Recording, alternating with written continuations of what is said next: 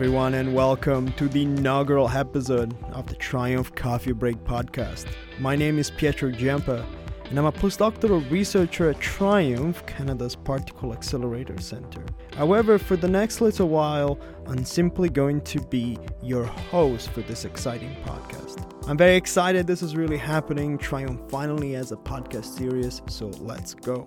If you're a first-time listener and you don't know much about this podcast, here's what you're in for. This is a science podcast, but with a twist. Not only do we want to share the wonder of discovery science and the exciting scientific journey, we also want to give you a unique look at this scientific facility through the stories of the diverse employees that make TRIUMF a world-class facility. Each episode, I sit down for a chat over coffee with a different colleague of mine to discuss the world of physics, its many shades and colors, and let the story flow. From the study of subatomic particles to medical physics to the study of galaxies far, far away, the scientific palette that TRIUMF offers is very rich and definitely not lacking in content. So episode by episode, we'll do our best to cover as much as possible as we see TRIUMF through the eyes of the people who work here. It is through their stories that you will learn not only about the science, but also about the personal path and challenges that people face in their journey that have led them to this beautiful facility. So whether you know everything or nothing at all about TRIUMF, a place where the boundaries of science and technology development are pushed on a daily basis, well, this podcast is for you. Without any further ado, mugs at the ready, let's get started with this episode of the TRIUMF Coffee Break Podcast titled Searching for Absolute Truth.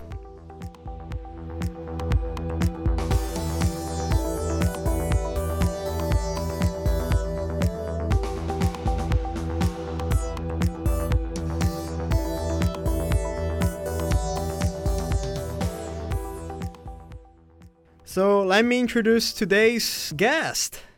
Robin Hayes. She's a PhD student at UBC and TRIUMF, working with the Atlas group, and we're going to get into that in a minute later.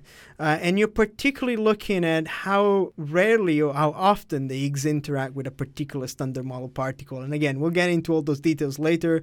You're very active in your community, so I'm really excited to see what your story is and what you do at TRIUMF. So without further ado, welcome on the show. Thanks, Pietro. Okay. Happy to be here. Fantastic. Why don't we start with the basics? Okay. How did you get involved with a subject as crazy as physics, and when did that happen? I did my first undergraduate degree at McMaster University. So I was not in physics at all. I instead went into a really interdisciplinary program, and I took a whole variety of different courses, but ended up kind of focusing on chemistry in the course of that degree. Right. So this was a degree in science, but not focused on one particular science. Is that correct? It was even more broad. It was sort of a mix of sciences and humanities. So it was a program called Arts and Science. Arts and Science. Yeah, That's how the path to physics begins. That's how the path to physics begins, yeah. So at the start, I was definitely not thinking physics. I didn't really know what I wanted to do at all.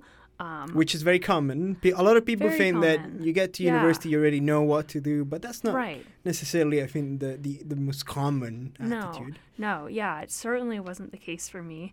And so I chose this program largely because I could do all sorts of different things. So I took classes in sciences and math for sure. There were also classes in logic, history, writing. It sounds like you took a whole spectrum of classes. What is the most bizarre class you took in this unique course or unique program? I took one class that was about bicycles. Bicycles. Yeah, so it was literally a class about bicycles. As in the engineering side of things? Or? It touched, I think, upon the engineering side of things, but mostly every other aspect of bicycles. So bicycles in society. We did a project about bike lanes, how bicycles had evolved over the centuries, Wow. Yeah. So that was step number one towards becoming a PhD student at TRIUMF. Yeah, right. Yeah, definitely recommend the bicycle course. So you mentioned McMaster University, so that's East Coast. I assume you're from the East Coast, correct? Yeah, I grew up in Toronto. All right, so that was not a long journey for you to go to university, yet still different place. Did you like McMaster? Yeah, I loved it. Yeah, I had a great time. I loved it. Even though the courses were all over the place, it was still a very enjoyable experience. Very enjoyable, yeah. And I kind of focused on chemistry for the latter part of the degree. So started taking, fewer courses about bicycles and things and more courses about chemistry, math. I took one physics class. It was fine. Didn't really do anything for me. And so I graduated. Did you remember something from that course? Is that something that you go like, oh yeah, I remember I learned this in my only physics course at undergraduate? I learned the Quark song. Have you ever listened to the Quark song? You can YouTube it, that's for sure. Yeah, you can YouTube it, definitely. That's great. If you're listening to this, go on YouTube. This is pretty fun. I don't think we both have to take an attempt at singing. I think we're ready. I think I could do it justice. Yeah, that's right. So I learned that. Yeah, I learned, basic first year physics things, I guess. Okay. And then you get close, we're going through your degree. Now you're getting, say, close toward the end of your degree. We're going to keep dates out of this because I know people are very sensitive about this. We're going to keep dates out of this, because if we put dates in, then I have to give my dates and nobody wants that. So let's start with this. You're getting towards the end of your degree. You said you're focusing more on chemistry, but we know that's not what ended up being for you. So can you walk us through a little bit about what was your ideas and your process at the time? Yeah, it sounds sort of naive, I guess, but I went into chemistry really because I wanted to choose something that I felt came as close to explaining the world as I could get. And to me, it seemed like chemistry described, these. So let's repeat that, because that's a very important message. Yes. You just wanted to figure out. I wanted to choose something that really described what the world is made of, what makes the world. And to me, it seemed like chemistry has these very fundamental kind of building blocks in atoms, and it's all about atomic structure and what you can do with atoms. And when I was exposed to that for the first time in my first year chemistry class, that kind of struck me, I guess. And so I went into chemistry for that reason, that kind of pursuing of the most fundamental truth. So for you, when you saw it, it's like, this is that's what's going to lead me down the path of answering what we're made of. Right, exactly. Chemistry. And then, after a few years of chemistry, getting exposed to some physics also, I kind of realized that maybe what could actually get me closer to sort of answering these very fundamental to my mind questions was physics. But it's hard to stop a degree when you're almost all the way done. So I finished, I graduated, I took a year off to And you started thinking about physics. And I started thinking about physics, yeah. Because why not? Right, because why not? I mean, physics among other options, I guess. But physics, yeah. So you took a year off, and that's when you really narrowed down the physics was one of your interests. Why don't you walk us through, because this is an interesting point. A lot of people feel like they take sometimes a year off after their degree to really pin down what they want. Can you maybe walk us through what it was like for you to go through that and how you took that time to narrow down maybe what you wanted to do? Yeah, so I graduated and moved from Hamilton out to this small town in Alberta, which is where my family. So now we're going from East Coast to Alberta, which I guess western side. Almost west, yeah. Yeah, so lived in this little mountain town for a year. And in that time, really thought about what I wanted to have come next. Graduate school in chemistry was an option for sure, but I wasn't sure that it was the path for me. And I was considering a lot of other possible Could you give choices. us a couple of examples or one example of something completely different that panned out quite far from what you're doing right now? Yeah, I had all sorts of ideas about other career paths that would have been satisfying in other ways. One of them was actually just going into business baking muffins. Muffins. I really like baking muffins. I think that I do a pretty good job. Yeah, to this day, most weekends. Good enough to think that you were pondering about a professional sprout. I figured I could do it. It would be a very different life. It might not make a lot of money. It might be a struggle sometimes, but I think that there's a large part of me that would really enjoy it. So, yeah, I continue to hone my muffin making skills on the weekends. So even after it's a very broad degree and being exposed to a lot of science, you're sitting there in Alberta thinking, in this little tiny city, right, correct? It's 12,000 people, so it's probably 10. So you're sitting there in this little city in Alberta, and you're thinking, what am I doing? Either chemistry, maybe physics, or muffins. And like there are all these different options. Tell us how you narrow it down to physics. Yeah. So I really felt that it was important to choose some career that mattered, as close as you can get to mattering. And I mean, a lot of people before me have pondered the question of what actually matters.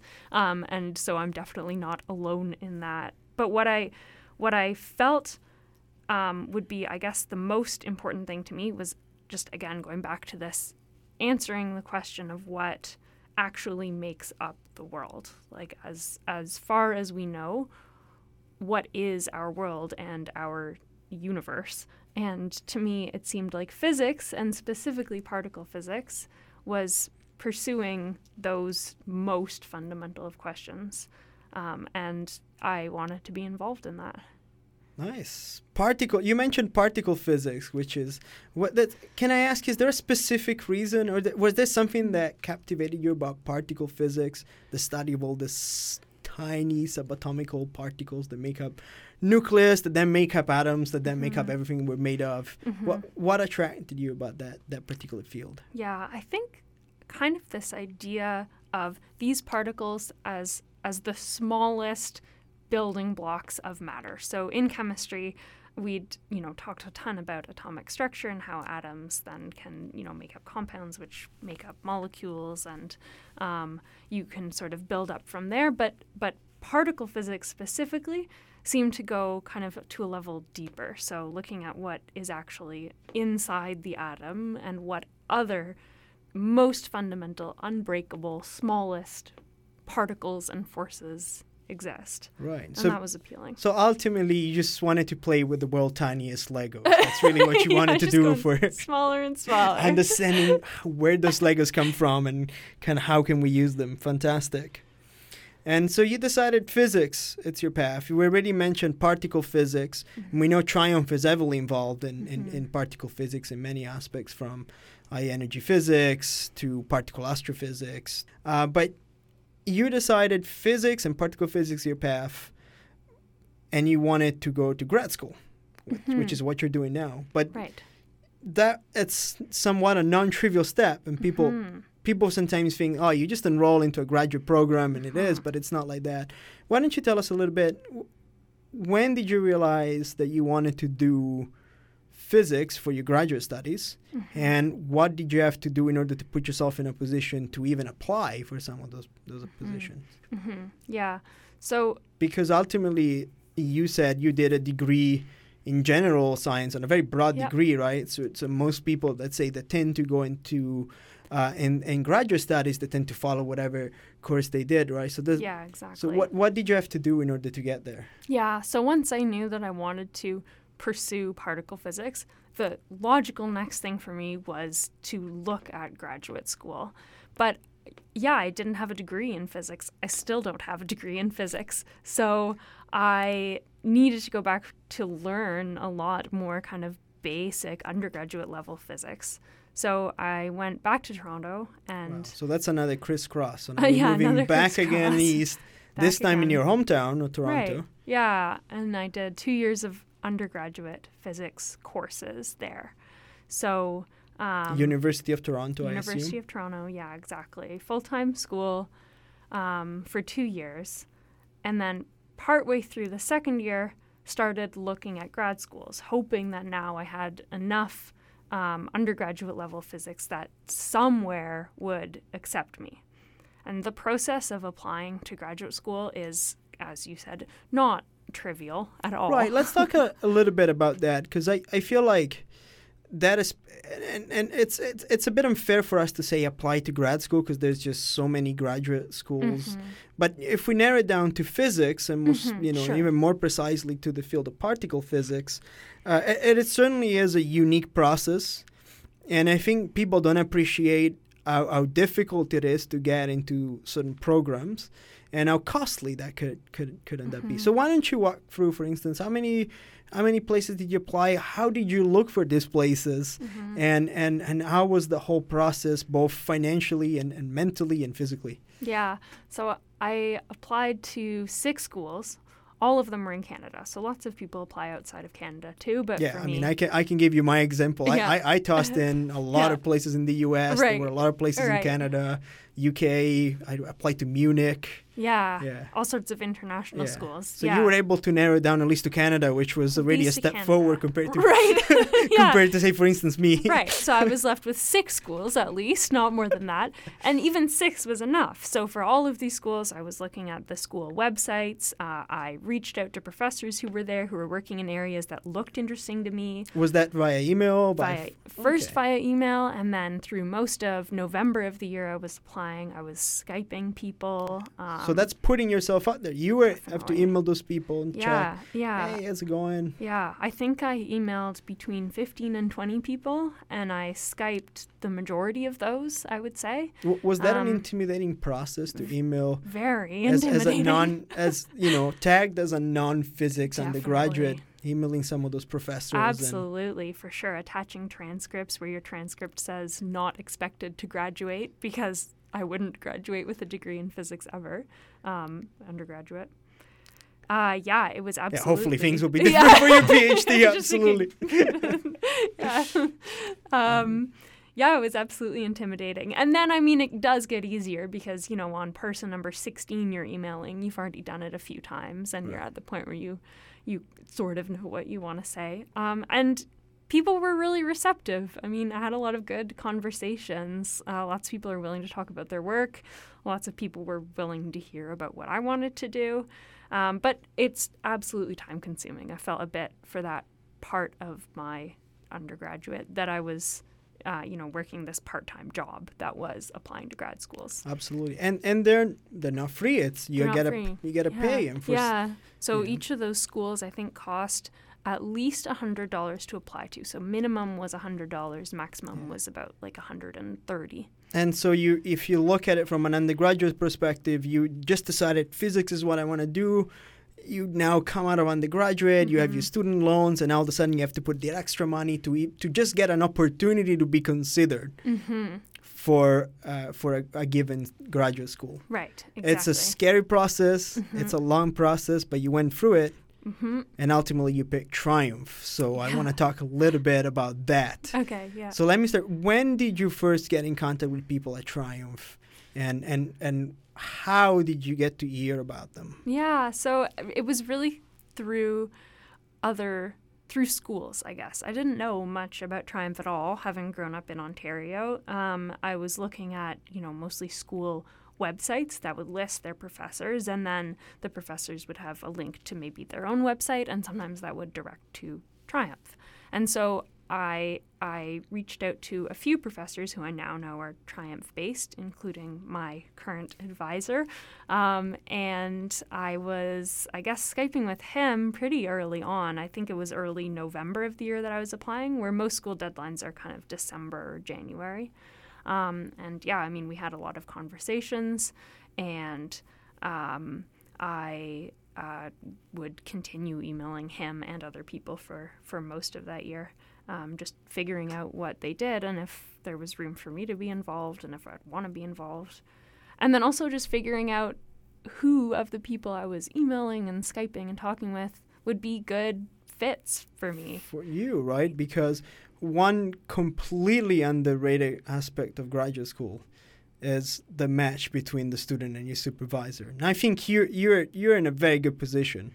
Yes. Obviously, you have a great supervisor, and we're gonna get into your work a little bit later on to the podcast. But But it is important. There's so many people that get into grad school and then just the dynamics with your supervisor just doesn't end up working, and you start doubting yourself. The supervisor kind of loses interest, and it's a tough process for, mostly for the student, for a bit of both parties involved, but it's mostly for the students, because that's something that, you just started your career, and not being able to gel with the person who's supposed to structure you and giving you all the basics to, form you as a scientist. It's really hard.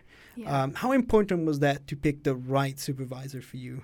It was really important for me. There are, as you said, a ton of different considerations that go into grad school, and a lot of people, I think, don't realize how much supervisor needs to, in my opinion, be one of them. So I think I was lucky in a way that I'd had some experience working in labs and with supervisors over my undergrad chemistry degree, and then a little bit in undergrad physics. And I'd had, in particular, one supervisor with whom I did not mesh at all. And that made for a really challenging time. So you learned early enough in your process for your undergraduate that there were certain things you had to look for. Yes. In order to make this, match working. Exactly, yeah. Grad school is a long time, like 5 years if you're doing a PhD. And if you're working closely with someone with whom you don't mesh, I think that can make things substantially more difficult. So yeah, I had some idea of what I knew I needed. I had some ideas of what made a good supervisor, in my opinion, and I was absolutely watching for those things. I talked to, of course, the professors themselves, but also to their current students to hear. So the process gets more and more involved. Yeah, right? exactly. Fantastic. Yeah. Did you consider, for instance, the location where you were going to do your graduate studies? Because that you're committing for a long term. Well, it is 2 to 5 years, or sometimes even poor souls go through 7 to 8 years. That's a substantial amount of time you have to commit. Was there any part in location and actually wanting to be at the lab specifically that made you pick this? Or? Yeah, I applied all over Canada, but my top choice early on, kind of independent of what I knew of the schools, was to be out west somewhere. I grew up in Ontario. Ontario was great, but I wanted a change. It's also closer to my family, which is a really nice thing. And it's beautiful out here. The lifestyle is great, and you're living here. You're not only a student. And let's not go over, the parentheses in which we discuss shoveling snow, which it's a whole other argument, which I'm sure it's in favor of Vancouver and TRIUMF. Yeah. You don't have to shovel snow at TRIUMF. Moving beyond that. Yeah. So yeah, for sure. Fantastic. So you get to the lab. This is you're technically enrolled as a UBC student, but you're full time at TRIUMF. Your supervisor, Dr. Oliver Stelzer Chilton, shout out, is at TRIUMF full time. What was your impression when you got to TRIUMF? Because I assume that reading about it and knowing where you're going, and then actually showing up and see this massive laboratory and all those people there, walked us through those first few days of just emotions, feelings, what you observed, whatever caught your attention. Why don't you walk us through all that?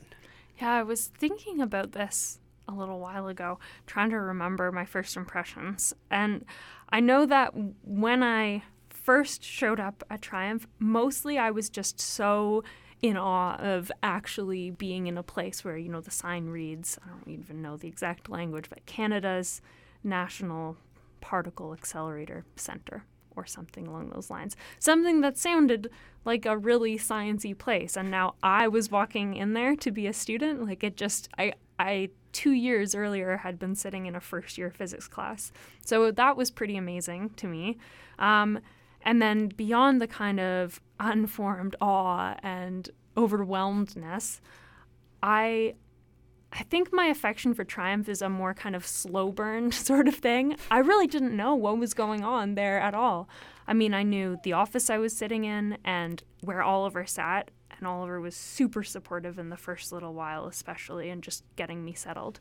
but I didn't really have an appreciation for kind of everything else that goes on at TRIUMF. Yeah, and TRIUMF, there's just so much happening. Even from one year to the other, you have to do a recon to try to figure out what is going on. Yeah. So let's talk a little bit about your scientific portion of TRIUMF. The science that we do, that you're involved with, it is high energy physics, specific particle physics, and we mentioned that before. But you work on a very specific experiment. This is the ATLAS experiment, located at CERN, without any question, the largest scientific laboratory in the world.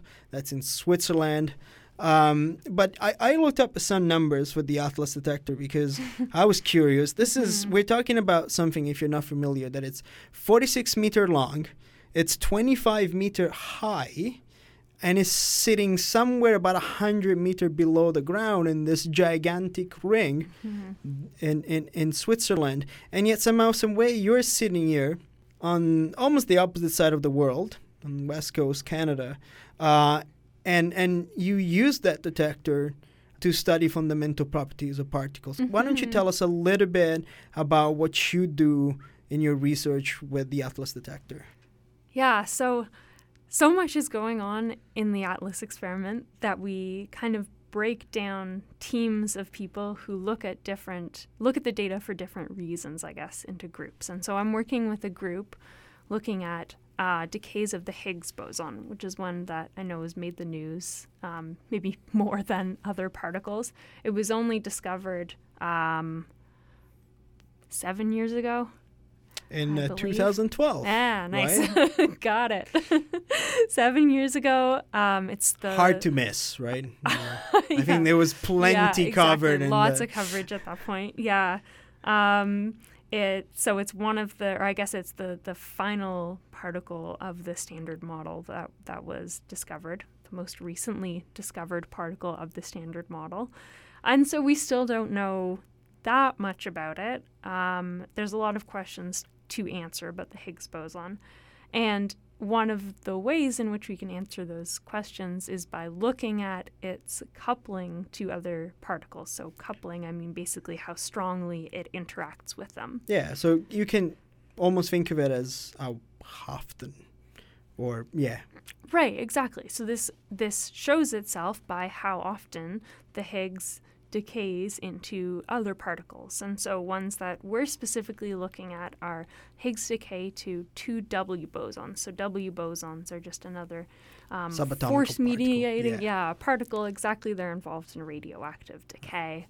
And so what we can do is basically count the number of decay products in turn of the W in order to get an idea of how often the Higgs produces these 2 W bosons. So in a way, it's kind of like, the Higgs boson, it's talking to the W bosons and so on. You just need to figure out how many times does he actually talk to those guys. Yeah. So that's a pretty interesting Yeah. Measurement. And then by doing so, you can access more information, right? It's not just learning about how many times you talk to it and if you talk to this kind of subatomic particle, but you could do more. Yeah. So the reason that we do these measurements is that the standard model, which is the, currently most widely accepted, really excellent model of physics in general, makes really precise predictions about how often the Higgs should decay to these 2 W bosons. And so if our measurement agrees with the standard model, well, that's great. That's another success of the standard model.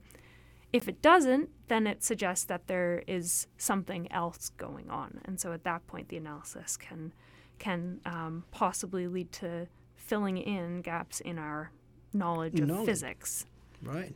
Yeah, it's neat to kind of, I guess, know that what you're doing every day, even though often you can get lost in the nitty-gritty, what you're doing does have the potential to answer some pretty big questions about physics. Why don't we take a step back and we look at what it's a day in the life of a graduate student at TRIUMF? Why don't you walk us through what you do on a daily basis, what it's like to be a graduate student at TRIUMF? Sure.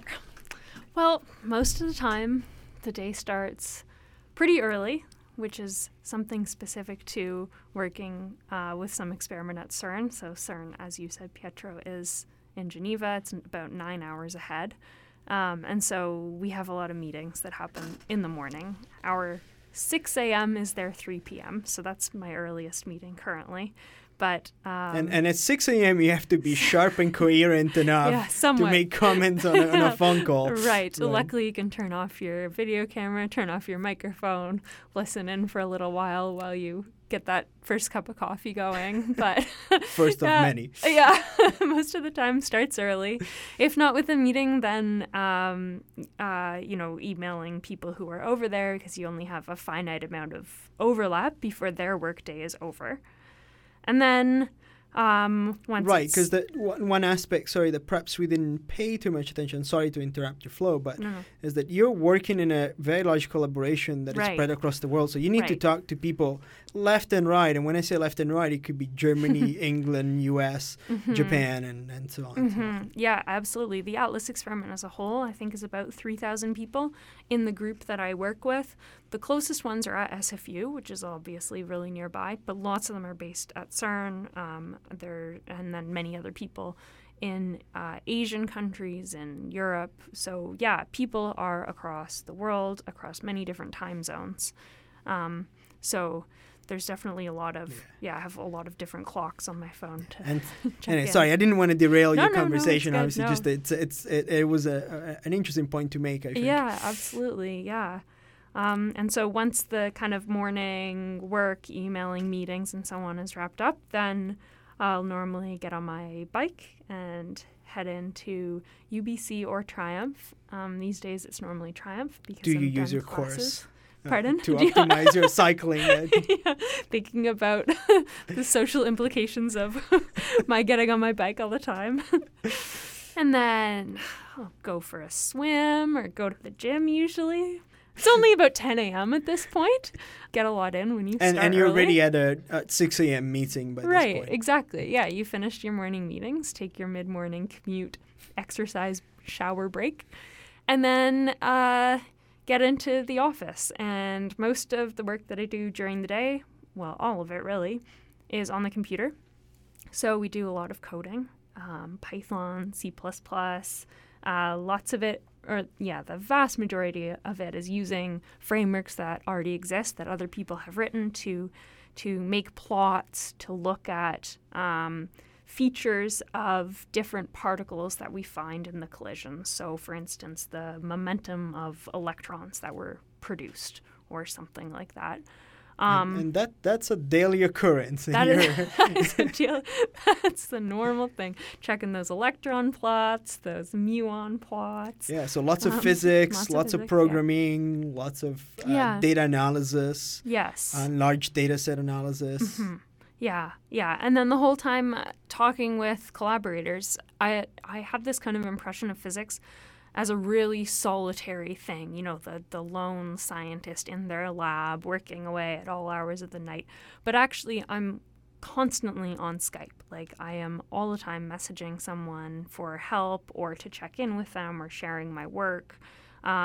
It's hugely collaborative. Yeah, because spoilers alert, your ideas get better if you get input from other people. Exactly. Yeah, right? and just having conversations in the halls even, walking. Oliver's office is next door to mine, which is a really nice thing. So it's easy for me to walk over and stick my head in and check in with him.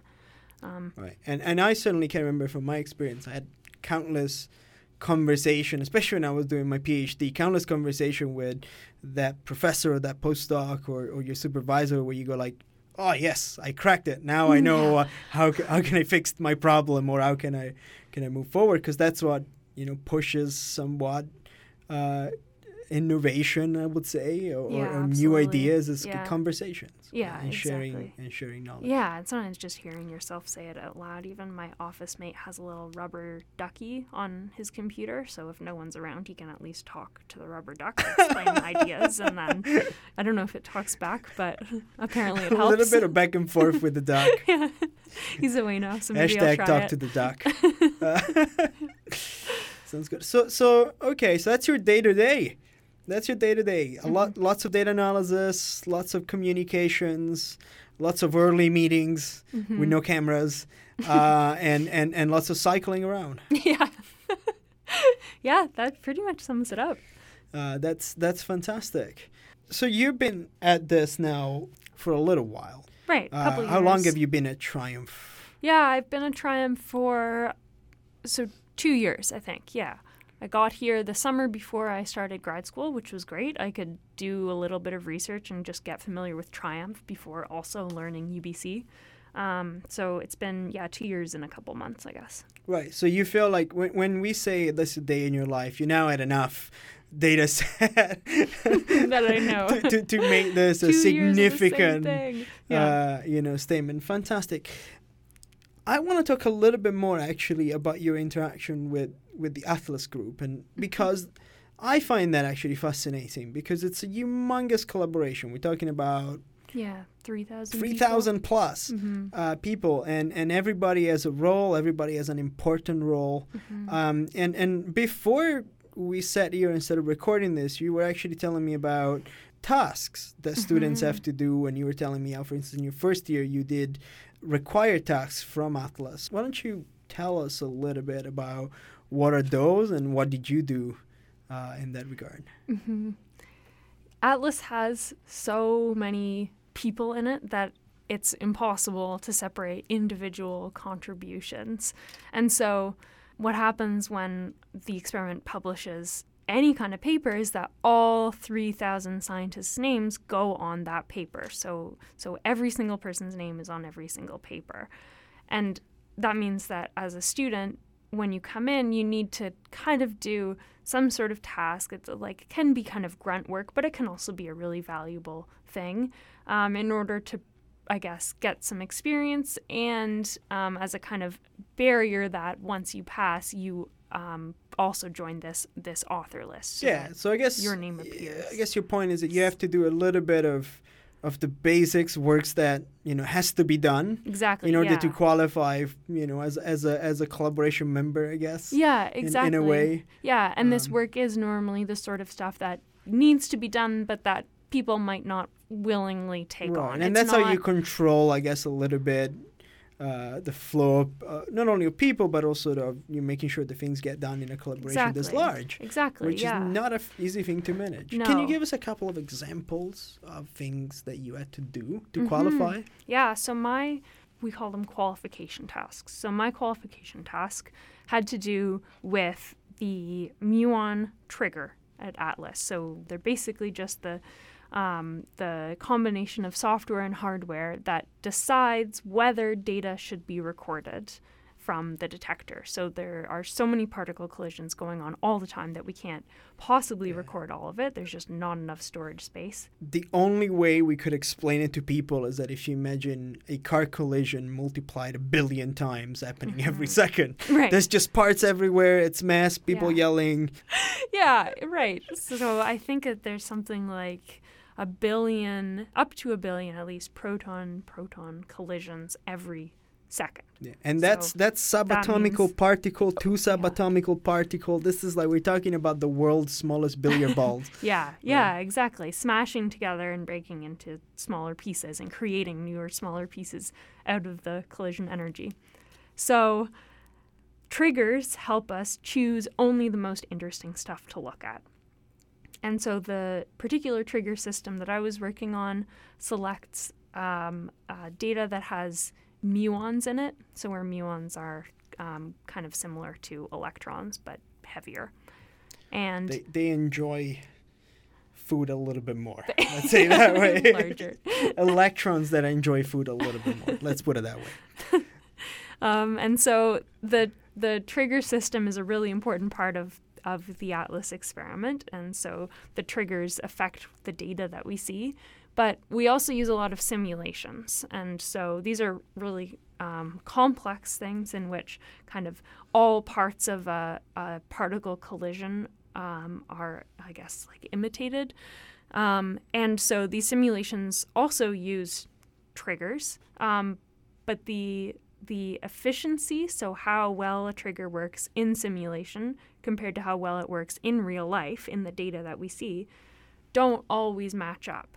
and you have to make a match. Right. Yeah. So my job involved producing what are called scale factors. So basically numbers that can be used to scale the efficiency of these triggers in simulation so that they match the efficiency of the real triggers that are operating on data.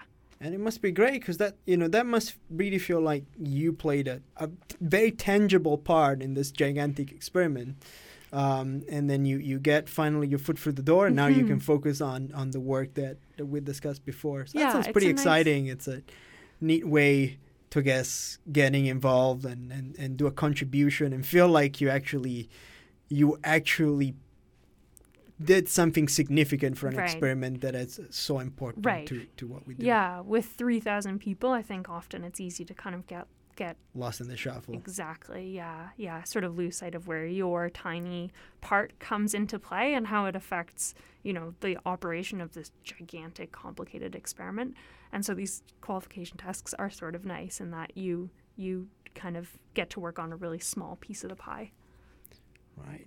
One of the reasons why I was particularly excited to have you on this episode is that you obviously do very interesting research. I'm partial to it because I do related particle physics as well, in a way or the other. But another thing is that in the past 2 years of you being at TRIUMF, you've become quite involved in things aside from just research, but also making TRIUMF a better place, which is what we all strive to do in our own ways.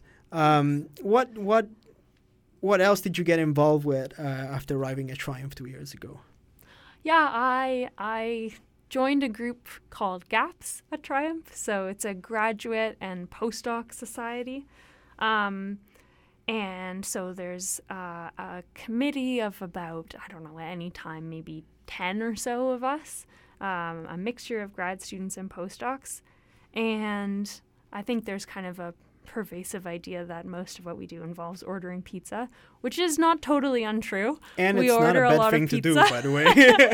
So we host events largely featuring pizza that are, lectures by scientists who are visiting, or we give opportunities to grad students and postdocs to put on seminars themselves, organize kind of social events because social isolation is a real problem among grads and postdocs.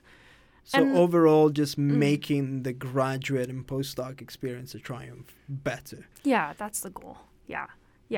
And so there's been recently kind of some, I guess, advocacy work involved also. Okay. Where... Anything interesting? I think so. You want to talk about it? Biased, but yeah. I mean, lots of the things that we've pushed for or suggested haven't come to fruition, as happens. What would you say it's your most important contribution thus far? Recently, myself and some other members of the GAPS committee worked closely with a bunch of members of management to put into place a plan that would allow students who don't go to UBC or SFU, so non-local graduate students who are based at TRIUMF and do all of their PhD research work at TRIUMF, to access the perks of going to school locally. So that includes things like a bus pass, access to health insurance, access to sports facilities. And that is huge, right? Because you're talking about people that come here for other parts of Canada or sometimes even other parts of the world. I've seen students coming from England. I've seen students coming from Germany. And you're sitting here, you gotta find a way to pay for transportation. You gotta find a way to access all those things that local students instead have included in their intuition. Yeah, and it's almost a way you managed to change that. Right. So, yeah, I think students who don't go to UBC and SFU, go to schools outside of Vancouver, but do all of their PhD at TRIUMF, often kind of slip through the cracks because they don't have access to benefits like that. And so, yeah, with TRIUMF management, we worked out a system with UBC whereby they would get access to those things. And that'll hopefully come into place in the next little while. And I think, it doesn't resolve all difficulties of graduate students who are not based in the city, or all difficulties of graduate students who go to a school outside of the city. But I think it addresses some pretty basic needs And I think tons of credit for this is owed to TRIUMF management for sure, specifically Reiner, who's the director of research. But I also think that it probably wouldn't have come about at this time if the grad and postdoc group hadn't kind of pushed for it, pointed out that it was so necessary and that it would have such an impact on the grads and grads who are at TRIUMF. A nice give and take. You got to point out things for people to actually get in motion and help you. And I think this was a wonderful dynamic where this was shown, where you have a group of people that want to make the lab and the entire experience better, and then you have the lab who is willing to make this a better place for their graduate students. So I think this was a wonderful example and a great thing to do. So thanks. I'll thank you in advance for doing this. I certainly benefit a little bit from it, so I can't complain. Let me take you another step back. So now we've seen you wearing two different hats by now. You have a graduate student hat and then a member of GAPS. So a very graduate student heavy, I guess, episode. That being said, both as a student and as a member of that society, what would be your advice to a student who wants to come to TRIUMF or would be interested in a graduate program in physics? Yeah, there would be so many different things that I could tell them. Take advantage of the free food, enjoy the lectures. No, but I think that part of what I would tell them maybe is that just as much as possible, take advantage of being at TRIUMF in such a vibrant place, intellectually, academically. And I guess specifically I'm thinking don't be too afraid to put yourself out there, I guess. I think that for a lot of graduate students who come in, the feeling that you know less than everyone else, that you got here through someone else's mistake or maybe a combination of that and some luck, can be really pervasive. I know I'm not the only person to struggle with this, but I definitely have. And I think that the consequence of those thoughts and feeling that way is that you avoid situations in which people could potentially find out that you don't know as much as they think you know.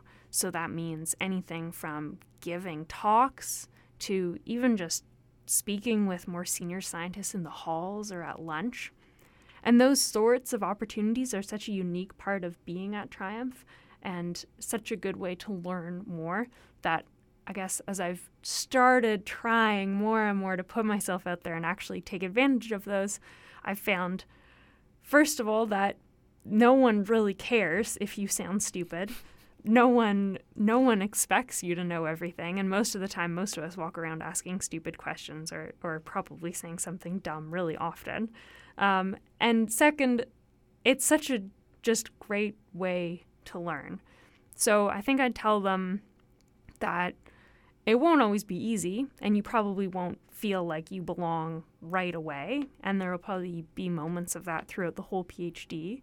But just trust that other people are feeling like that too, and that what you have to offer is enough and really all that anyone wants. And don't be afraid to take advantage of those opportunities, and bit by bit it does get easier. So it gets easier, and don't be afraid to take opportunities when they present themselves. That's the final message. For cookies. Well, including free food, absolutely. Thank you very much for being here for this episode. Unfortunately, all good things must come to an end. So this episode is not different from this. And we have indeed reached the end of this episode. So thank you very much, Robin, for being on the show. It was a pleasure to have you. Thank you for having me. Well, thanks for listening, everyone. We really hope you enjoyed the show. Before we go, let me remind you a couple of things. First off, you can follow us on Facebook, Twitter, and Instagram at TRIUMF Lab, all one word. You can also follow me on Twitter at Pietro Giampa. So tweet us or leave us a comment. We're always happy to hear your opinions or your questions. Also, if you like what you heard today and you would like to visit TRIUMF in person, we do offer free public tours every week. For more info, visit our website www.triumph.ca. That is www.triumph.ca.